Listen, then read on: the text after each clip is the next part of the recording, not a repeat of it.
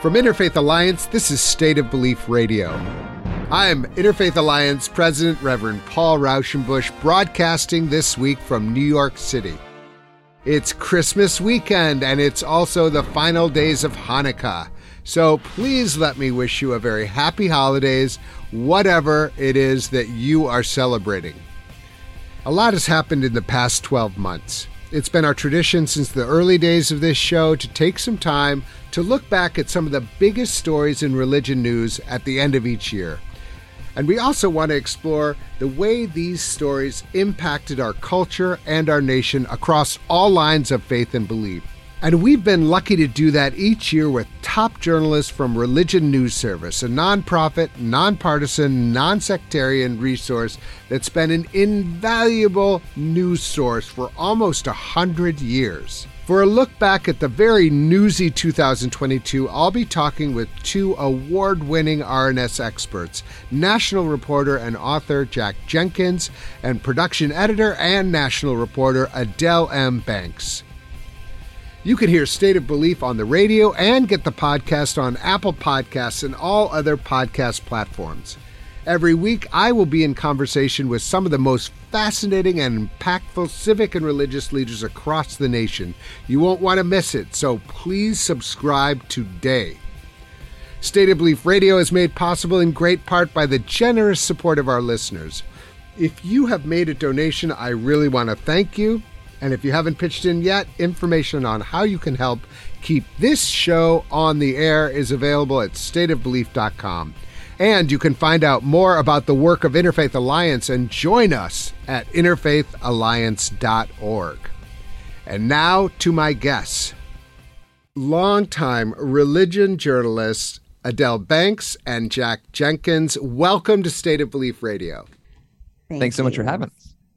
Well, let me start by saying I am a long-standing fanboy of both of your work. You so often report stories that I didn't even know I was going to be interested in, and then you're there and you're telling the story, and it's just an incredible service storytelling that you do for our nation, and you're both just so excellent. So thank you for joining me on this kind of end of year looking back and maybe a little looking forward.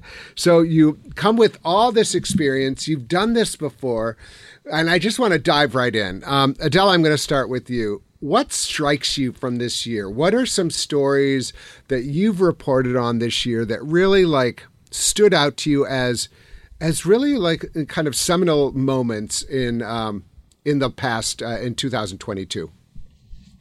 Well, I guess the first two that come to mind are Roe v. Wade and some of the denominational differences in strife and challenges that are continuing to happen in our country.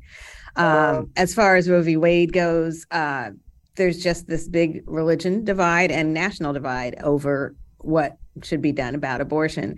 And now it's like there's a whole nother juncture of what that's going to mean for everyone, but especially religious leaders, since that's who we cover, and how they might either help women who are now in a completely different situation, depending on what state they're in, and what they might do that is within the law or maybe not.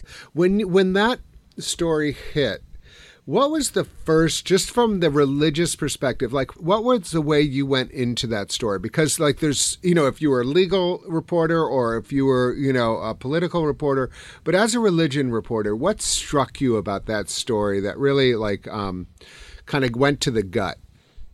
I think when I tried to find out how African-American churches in particular were going to respond to this, I was really struck by the differences and the similarities. And the similarity was really wanting to care about women, but in different ways. So the people who were more progressive were concerned about the basics of healthcare for women who might not be able to go to a clinic that not only might have provided abortions, but provided just general reproductive health care.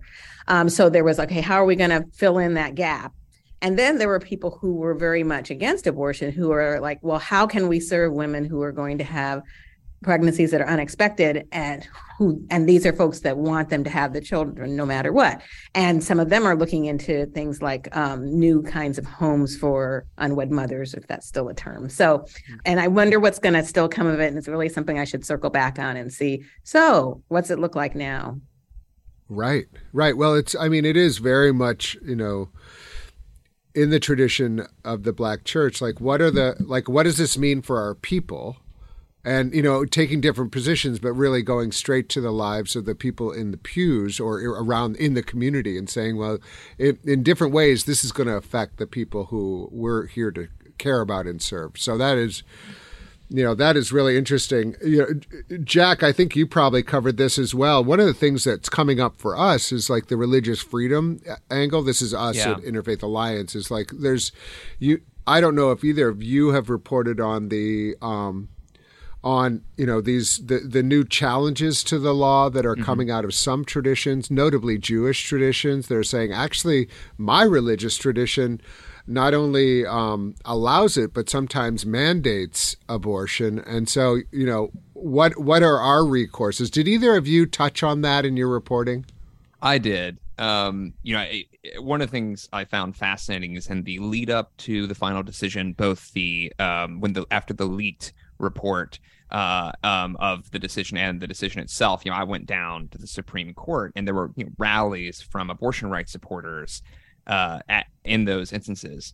And in both instances, either the first, second, or third person to speak was actually a faith leader who supports abortion rights. And the visibility of those groups who have been around arguably since the beginning of the abortion rights movement, it's clearly been enhanced over the last year. There was also a separate protest organized by the National Council of Jewish Women out on the Capitol lawn that, it was a sizable protest. It was somewhere either in high hundreds or in the thousands. I'm not going to try to pretend to have counted every single person there, but the passion that the participants had, when it came to viewing this as a religious freedom issue, right? Yeah. Now, to that point, we now have, as you noted, there are now multiple lawsuits filed in various states, pushing back on some of these abortion restrictions that are passed at the state level, saying that they infringe on the various different faiths and their beliefs about abortion. And Jewish leaders are among the more prominent leaders of this movement. There's a little bit of division about which is the best kind of lawsuit to file in that context. Yeah, totally. But I think it's been fascinating to kind of see, these Jewish leaders talking across, theological difference to often conservative Christians, sometimes at these events, saying, no, our tradition, these Jewish leaders are saying our tradition has claimed this position for, thousands of years. And this isn't a new, influenced by progressivism, what have you. And to see kind of that dialogue happening in a way that it hasn't happened in the last few decades has been really fascinating to watch. And it's curious to see what that dialogue will look like when judges start weighing in on it.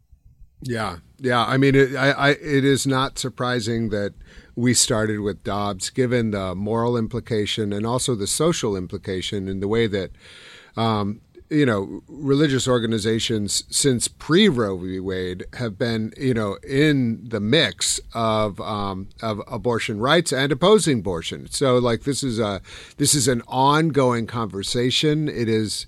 I think it's worth noting that the actual percentages within religious traditions whose, adherents, I'll say, not necessarily leaders, but adherents is I won't say overwhelming, but pretty strongly pro some kind of abortion rights. But that is not necessarily. That I think can be more of a practicality in some ways rather than, and we saw that actually, this is I think an addendum story, but what happened in the referendums that happened in the midterms. Oh, yeah. After, you saw in very conservative states, pretty resounding support of abortion rights, or at least some rights to abortion. I think that, there wasn't one case where it didn't pass. So I think that was, clearly perhaps the biggest story of the year. But I'm hoping to debate. What would you lead with, Jack, if you were to say what was the story that really, when you look back at 22, really strikes you?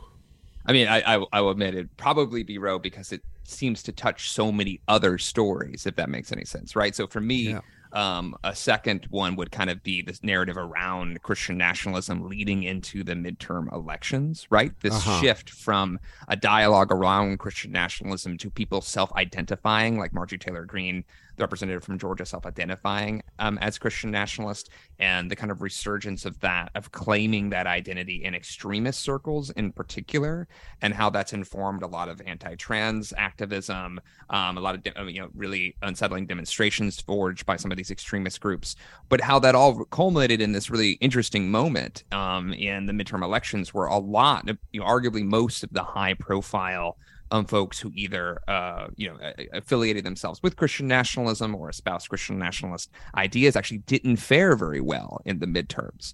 And I think there's a myriad of different reasons for that. I think Roe is part of it. But for me, I'm curious about what that looks like moving forward, because the hardline Christian nationalist folks aren't going away, right? Like they still believe this. They're not abandoning the ideology.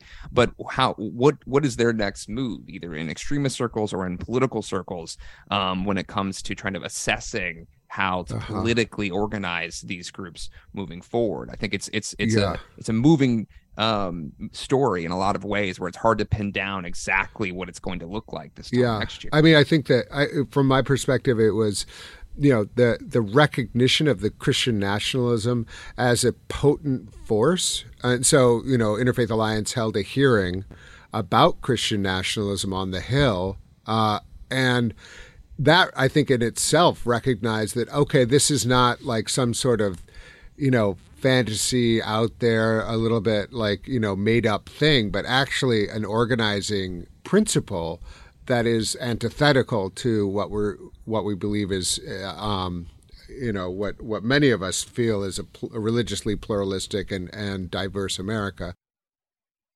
How did you understand the Christian nationalism story, Adele? Did you report on that at all?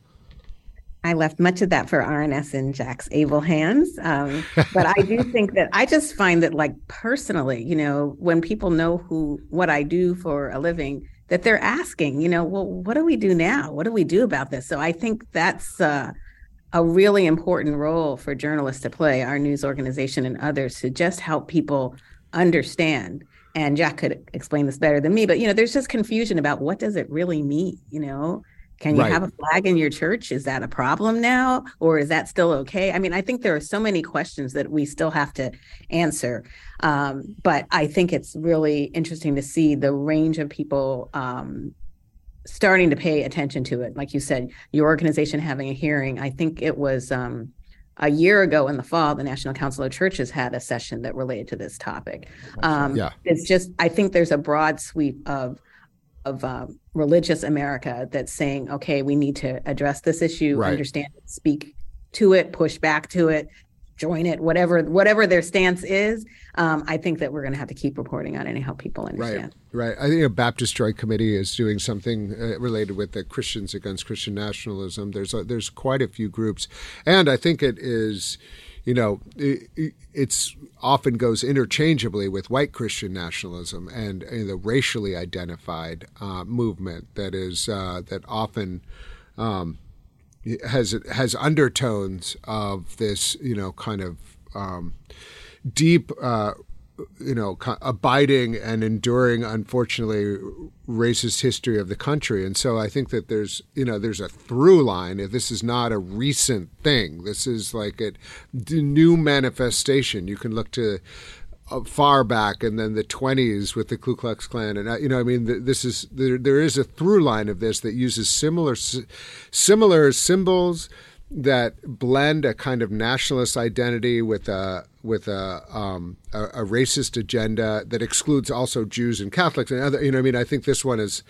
It's interesting to see how this is manifesting itself, but it's certainly a really, really important story to watch.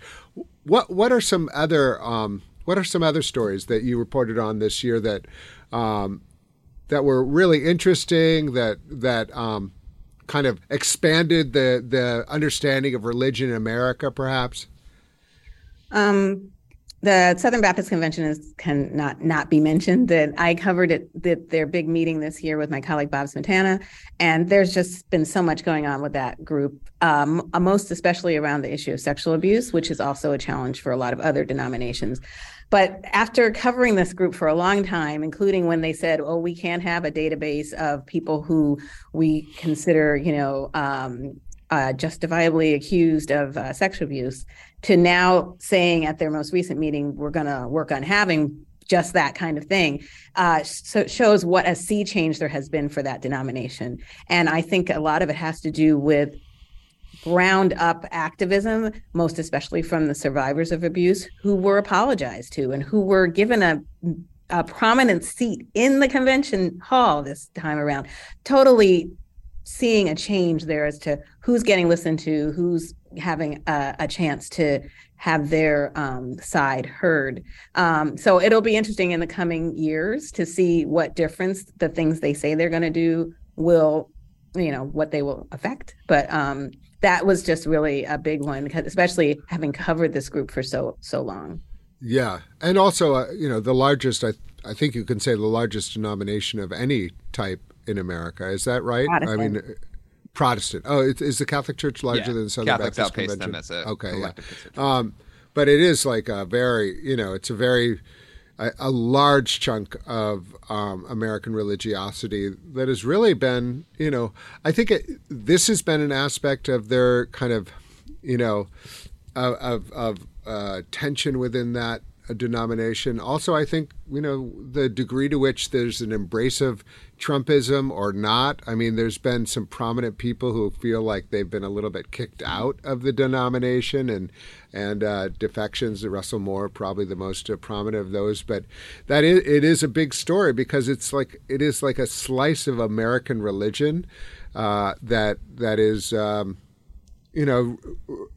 hopefully reckoning with something that they really were almost unbelievably tone deaf around for several years. So it's, yeah. And I should add, Asismi, that part of what drove the sea change this year was an independent report that had them look at themselves and see over pages and pages and pages of just examples of mistreatment of abuse victims who were seeking, abuse survivors who were seeking to be treated well by the denomination and weren't, and just, mishandling the allegations. So there was also an independent voice that said, here, like almost held up a mirror to the Southern Baptists and said, this is what's really going on. You need to deal with it. And now they apparently are trying to. Yeah.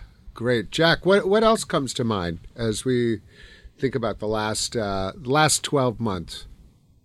Two things come to mind. The first is just kind of the religious dynamics surrounding Russia's invasion of Ukraine, right? There was a series of stories documenting how Patriarch Kirill, the head of the Russian Orthodox Church, kind of laid the spiritual groundwork for the invasion, kind of this idea of a Russian world of which, Ukraine was part of Russia's spiritual space. These are kinds of things that actually Putin himself has given lip service to as well. And the subsequent pushback against the Russian Orthodox Church, both within the Russian Orthodox Church, we actually had some priests who've kind of stood up against the leadership there, both in Ukraine and even in Russia, but also pushback in some global entities. There was a whole debate about this at the World Council of Churches about like what the appropriate response would be to Russia. And then the World Council of Churches' ultimate kind of issuing of a statement. Some people thought that was adequate. A lot of people thought that was inadequate. So how this is kind of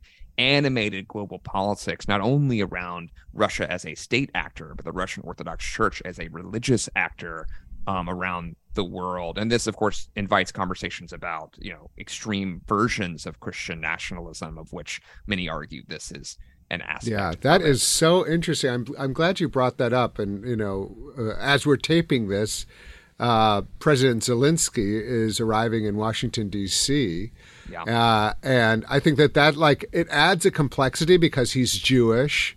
And the accusation are that he's part of the Nazification of the Ukraine, which is always kind of a little bit hard to wrap my mind around. But I do think that like the head of the Russian Orthodox Church has even gone as far as like, if you die in battle, you're guaranteed eternal life or things like that. It's just a really it's such a strong example of the role that religion can play in these kind of hyper-nationalist movements, and religion almost employed to the aims of the state, and including international policy. I mean, it's really policy, if you want to call it that.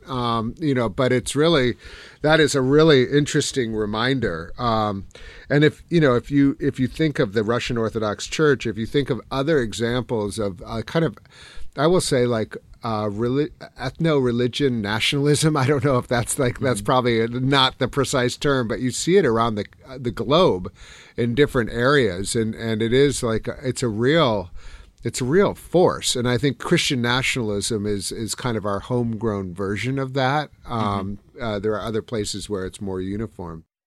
You mentioned two. What was the second one that you had in mind? Well, the other one, and I would only begin this conversation and actually pitch it back to Adele, who I think has done more reporting on this than anyone else. Reverend Senator Warnock's, I guess, fourth or fifth, depending on how you count it, in Georgia.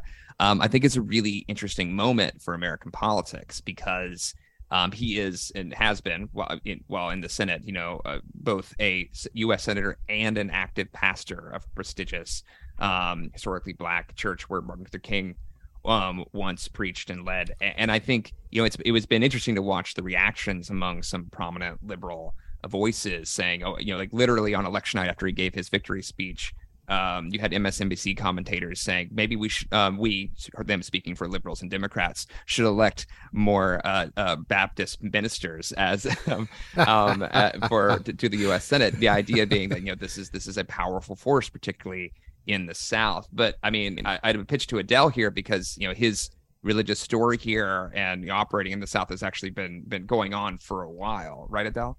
Yeah, and also the people who have long worked in Black churches for mobilizing the vote, that just has continued. And Jack and I are both wondering about what will happen next. But I've written stories ahead of the most recent elections where they're just, every time you talk to African-American leaders, they talk about how their networks are expanding, how they're working with different people, and broadly trying to get more people to vote, especially since there have been so many restrictions against the vote. And of course, Warnock has talked over and over again about how the vote is sacred. And he uses this language over and over again that resonates with some people and may be helping them get to the polls. So it will be interesting now that he's in place for a bit to see what else he's going to do, as he is both a preacher and a politician. I was at Union Seminary with him. We got our MDivs the same year, and he went on to get a PhD. And I will say that there was no mistaking the destiny that was around him. I mean, he was a very, very powerful figure. He was working at Abyssinian Church. There was a real seriousness that he came to Union with. And has been serious ever since. And he has a powerful personal story. And he also is just, he's one of those people who's I will put Reverend Barber in this too, that he's not going to throw anybody under the bus. He really is about bringing people along. I think he has a genuine heart for it. That election, I will say, was, again, a really interesting kind of test of religion. I mean, you mentioned the story, but like the Herschel Walker faction that really had religious backing. I mean, huge. I think it was more kind of the white evangelical, largely. I won't say like completely, but a lot of that threw their weight behind him. The first event that Herschel Walker held after the allegations that he paid for an abortion came to light, after those were published, the next morning was him holding an event with evangelical clergy at a church the next morning. That was the first place he went after that drop, which I think said a lot about how important the constituency was to his political success. So you had this, like, again, in the importance of religion in election that was just like condensed.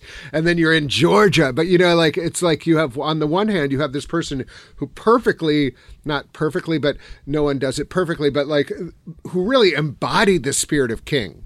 He's at the pulpit of King. He's using language that King used, the John Lewis and all of this. And then the other side, you had like this white sorry to name it, but white evangelical tradition that often was in opposition to King himself and is part of this like anti-CRT movement and all this kind of stuff. And so I just thought that was like, and that it was so close, which shows how divided our country is. Like, anyway, I'm not gonna go on. But that is a really Jack and I were discussing the day after this decision, the two speeches, the concession speech by Walker and the winning speech by Warnock, and how much not only was there religion in what they said, but they both had amen corners, and it was just very interesting to see how much faith and belief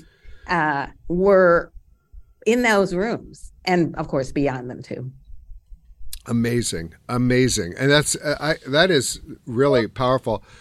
I'm going to bring up something that obviously is something that just happened that near and dear to my heart, which is the Respect for Marriage Act. Yeah, and I do think that there was it wasn't primarily a religion story, but for Interfaith Alliance, at least, it was really, really an important moment for us to rally religious voices to make sure that they were heard in support of it, that actually represented the majority of religious traditions in America. In this way, you can almost say overwhelming, something like 70%. And that was like, it was again, it was almost a litmus test on, but a surprising one. I don't know if you all were surprised. I'm wondering if you just, when the LDS Church made its statement in support of the bill, I thought that represented a huge sea change for how the LDS Church was going to show up in the kind of culture war questions, and even the National Association of Evangelicals showed up in support. And so it was interesting to see how that, I'm wondering if either of you, I'm not remembering immediately if that was part of either of your beats, but it was a really important, I think, an important religion story for this last year. I think it was a really interesting, it's not quite temporally this true, but kind of a bookends of like this triumphant religious right victory in the overturning of Roe, right? Like this was one of the issues that they had campaigned on for decades as a core feature. One of the other things that they have long campaigned on is generally opposition to LGBTQ rights, but also particularly for years there, opposition to same-sex marriage. And the achievement of that goal at the Supreme Court of, overturning Roe v. Wade, while also not only losing the fight over same-sex marriage in Congress, but losing it with the support of religious actors, right? Like a conservative religious actors like the Church of Jesus Christ of Latter-day Saints. I think, in some ways that kind of speaks to kind of the trajectory of the both those issues, although to your point earlier, there's actually like widespread religious support for abortion rights. In some ways, like a Supreme Court decision was not in step with popular opinion and many religious opinions on that. But that having been said, I really thought it was an interesting thing to observe, particularly if you go back. One of my colleagues wrote a story about this. I think it was Bob, kind of tracing how you can kind of go back to the Utah Compromise in the wake of Prop 8, where members of the Church of Jesus Christ of Latter-day Saints tried to, kind of establish this way of equating a compromise, as it was put, and how that played a role in the forging of this document this go round. And again, I think that says a lot to what you were saying earlier about the complicated nature of how these issues have developed over the last 2 or 3 decades. I don't know if you had anything else to add there, Adele. I would just say that this issue of nuance is really important, and understanding that there are assumptions about what different groups believe, where they stand on some issues, and when it comes to the issue of LGBTQ rights, there certainly has been a shift over time, and actually a quicker time than on some social issues. And this is an example of that people were like shocked that the LDS Church made this move. But as Jack mentioned, with Boston and Hannah's coverage, it has shown that there has been, sort of an up and up and up level of, okay, they'll take this step and this step and then this step. So I just think it's a clear example of how people may not understand the groups that they think they do, including the National Association of Evangelicals, which you just mentioned. So I think that it makes people step back a little bit and say, oh, wait, maybe I need to understand these folks more than I did. Mm-hmm. Yeah, I mean, to be clear, they didn't say they supported it. Right. They said they supported the right for other people to do it, right, but not inflicted upon them. But that's still no, I'm not saying that's not nothing. That's not nothing at all. I mean, it's like super important. I mean, that's really nuance. I mean, it's like exactly like that's the nuance of what they're trying to thread a needle, which I totally appreciate. It's like, I mean, as someone, who's gay married, but who like, I read that and I was like, that's fine. You don't have to believe in it. But if you allow me and my partner to express our commitment and our faith, then we're cool, and this is I think really, it does in part go back to the Dobbs decision though, because part of the reason, the impetus for this was the sense of the vulnerability of the decision of the Obergefell, that it could be overturned. And so the need for Congress to act that was mentioned on the South Lawn as a clarion call for why there was needed to be action. So super interesting. What are stories that may not be the biggest stories, but maybe you wish more people paid attention to? Like these could be stories that might have been small stories, but for you really signified something interesting happening in the religious fabric of our country. I'm curious if anything comes to mind that really, it may be in the corner now, but it just is. It's a really important thing that maybe our listeners didn't quite catch.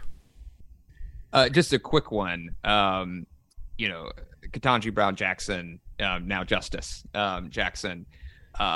Her being placed on the court as this interesting nuanced thing of being the first, I think, openly self-IDing or the only self-IDing Protestant on the court, right?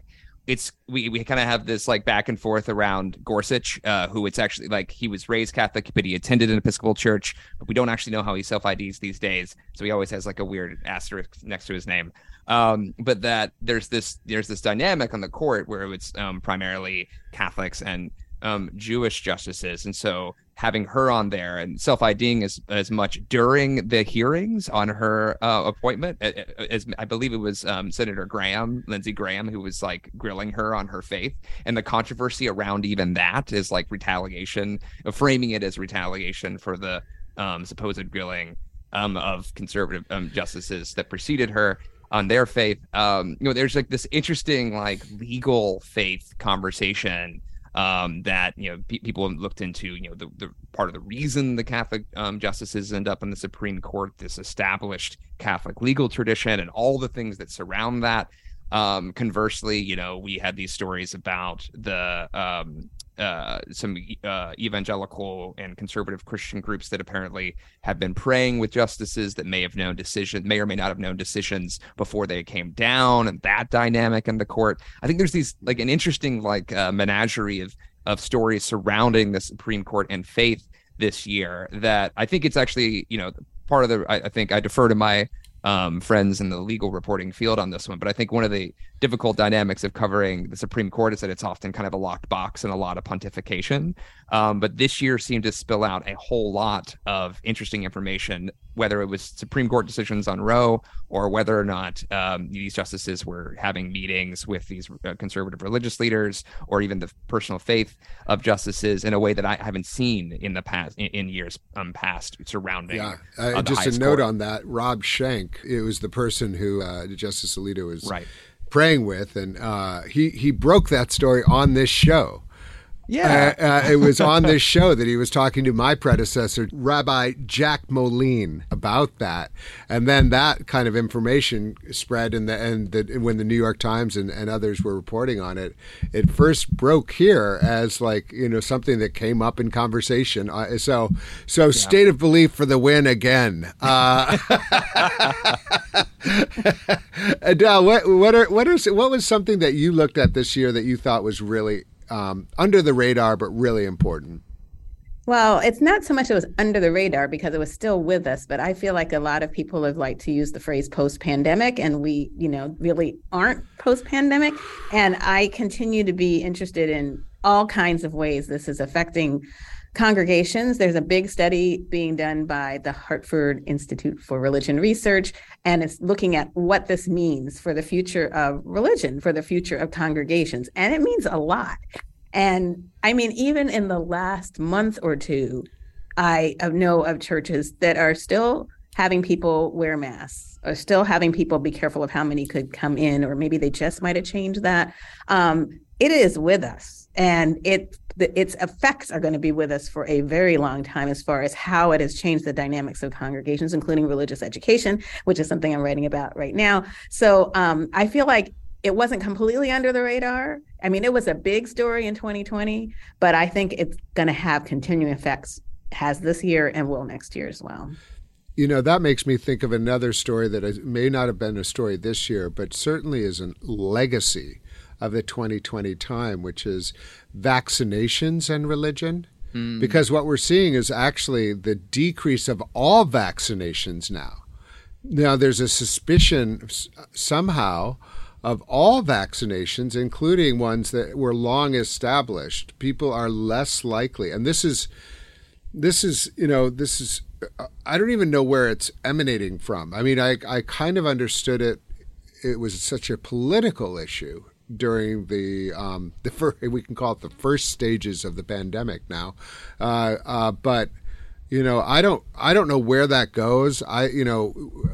When I was at Interfaith America working with Eboo Patel and others, we were really trying to get people to have conversations about getting vaccinated because we thought it was a religious issue. I still do, but the resistance to it is also framed as a religious issue and sometimes as a religious freedom issue. And so I think that's a really, it's, I live in New York City where our mayor just said it's time to mask up again. I just think there's so little appetite for it. It's just going to be, it is ongoing. You're absolutely right. And how that affects congregations, it's fascinating because last year at this time, they canceled I told you, my kids are in the Christmas pageant, people. I have a pig and a shepherd in the Christmas pageant. And last year they canceled it right before it was supposed to happen. And, who knows if it will happen this year. But, anyway, we'll stay tuned on that. But hopefully the pig and the shepherd will be able to, have their debut on the church stage. I'm curious as we begin to wrap up, if there's, were there any stories that if you had more time or more access, or was there anybody who you were like, ooh, I want to interview them so bad? Like, what's your wish list for looking back? But then we can also we'll all send you good vibes so that it comes true in the coming year. But what were some of the people who you would have loved to have talked to about religion this past year? The vice president and her husband and their interfaith relationship is something that will always intrigue me. That is a good one.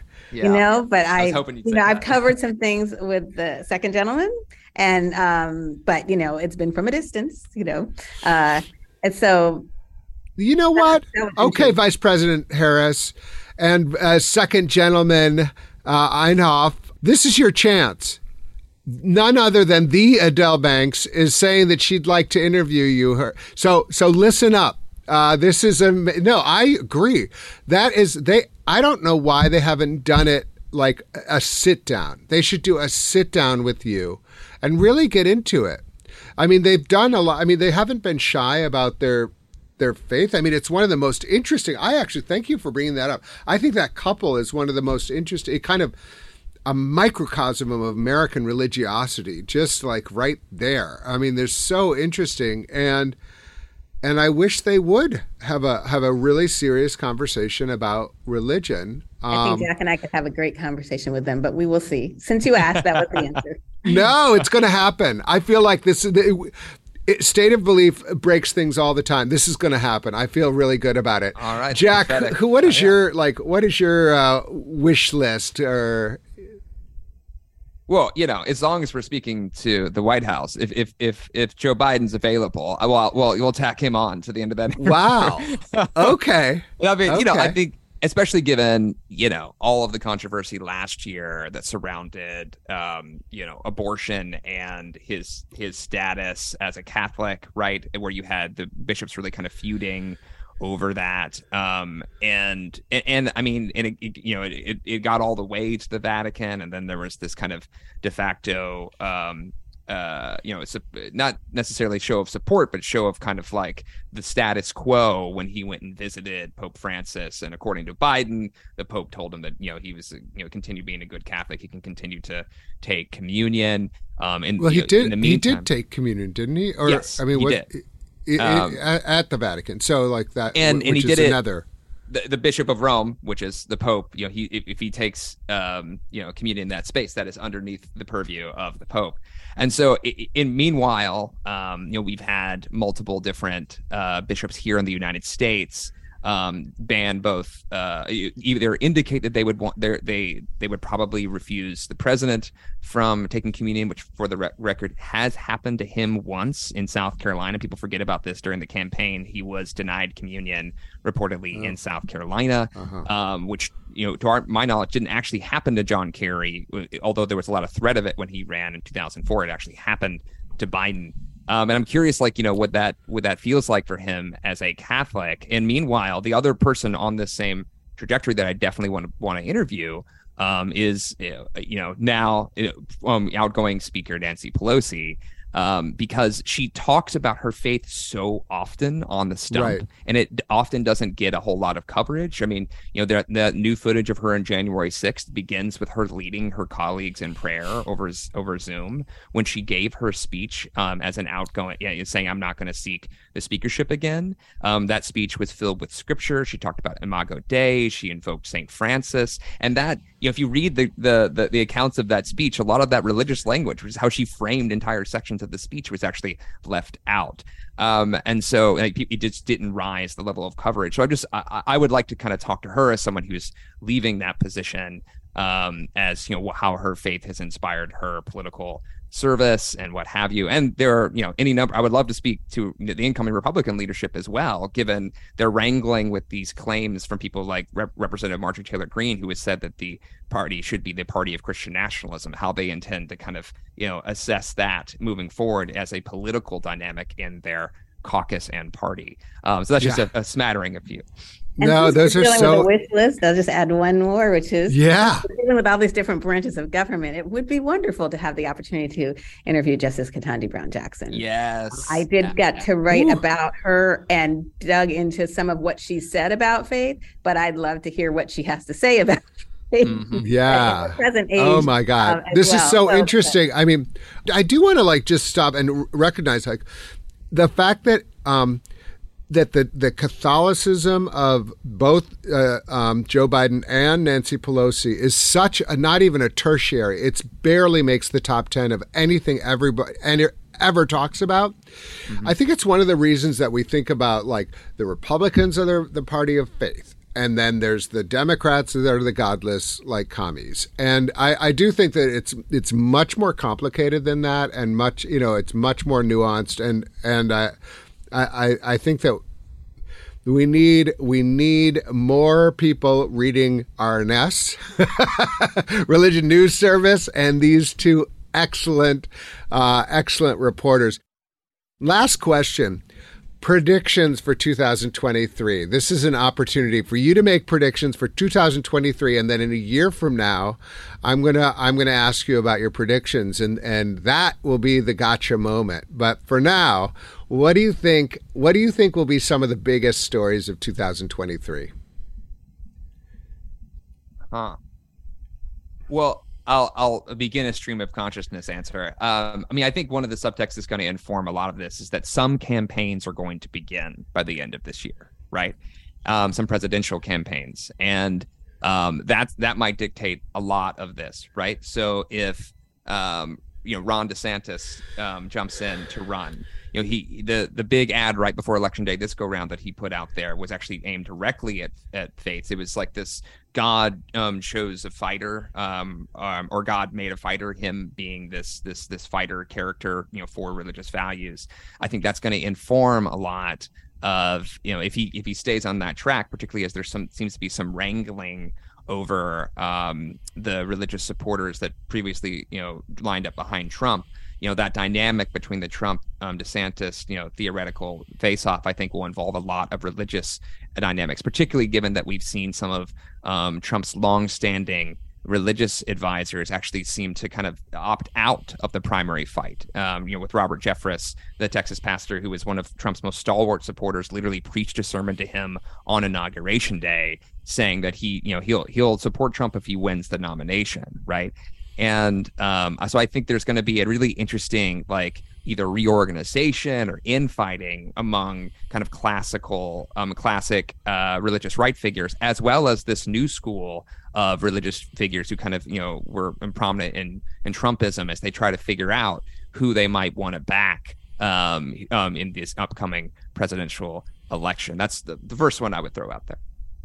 I just think that there'll be some more changes within both the denominational sphere and the non-denominational sphere. We've had an article recently by my colleague Nachum Rohn, I believe, about how non-denominational churches are becoming the most, one of the highest. I think it was after one or two of the most major groups. Non-denominational churches there are more of them than anything, and then a lot of different churches of different denominations.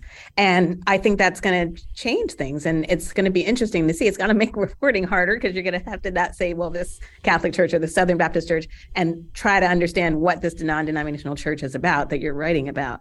And then also on the denominational side, it's like, what is the Southern Baptist Convention really going to do with abuse and with race and with other issues that they've said they care about? What is there going to actually be a there in 2023?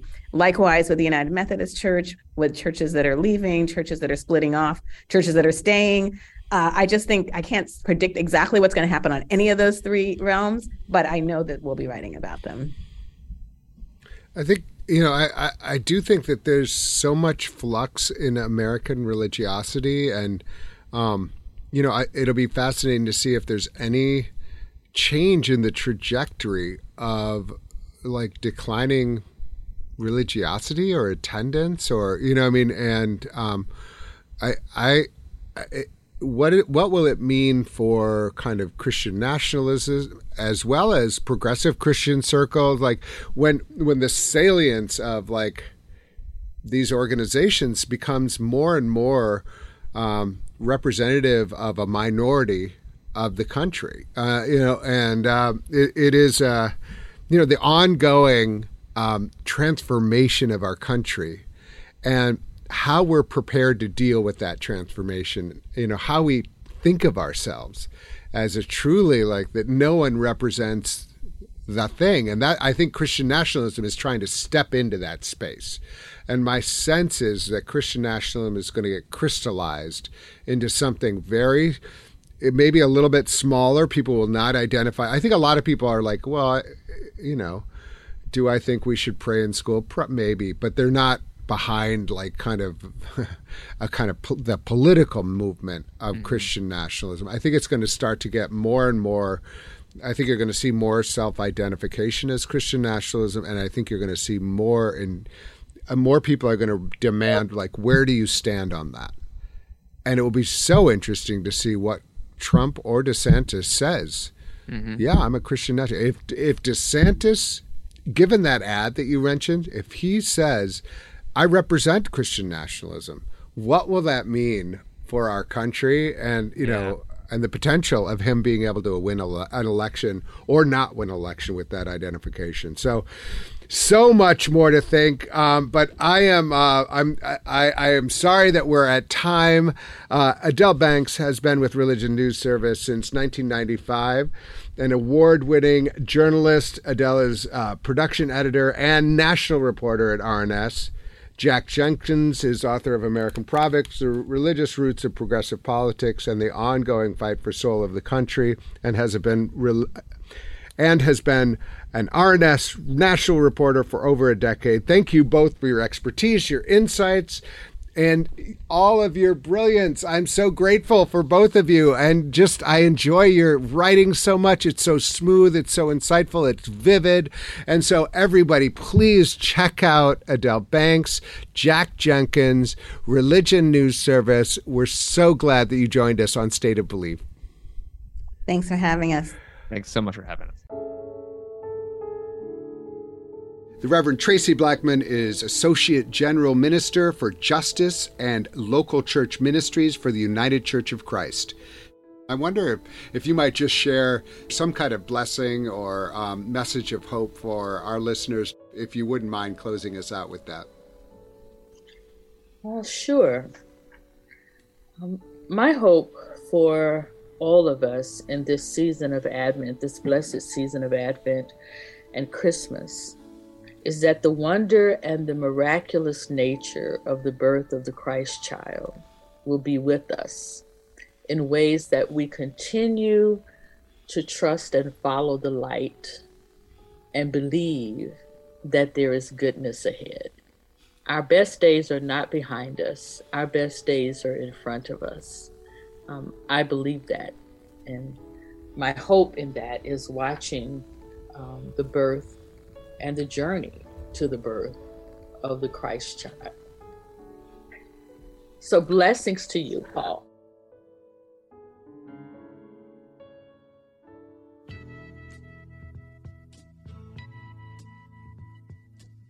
And with that, I'm afraid that's all the time we've got for this week's show. We need your help keeping State of Belief Radio on the air. I hope you'll consider being a partner in this crucial work by making a financial contribution today. Information on how is available at stateofbelief.com. That's stateofbelief.com. And you can be part of making sure informative and encouraging voices like this are heard by sharing this program with friends and family. Let's get more people listening and more people taking part in these conversations, both on and off the air. Never miss an episode by subscribing to the weekly State of Belief podcast on Apple Podcast or your favorite podcast platform. And join the conversation. Follow us on Facebook or Twitter at State of Belief and share State of Belief with the people in your life. State of Belief is produced by Ray Kirstein and is a production of Interfaith Alliance. Become a member at interfaithalliance.org. And be sure to join us next week. We'll be celebrating New Year's Day with author and Jesuit spiritual teacher Father Jim Martin, best-selling author and meditation teacher Buddhist Sharon Salzberg, and former Harvard University humanist chaplain and writer Chris Stedman. I can't wait. Until then, I'm Paul Rauschenbusch, and this is State of Belief. I think it's time we stop, children. What's that sound? Everybody look what's going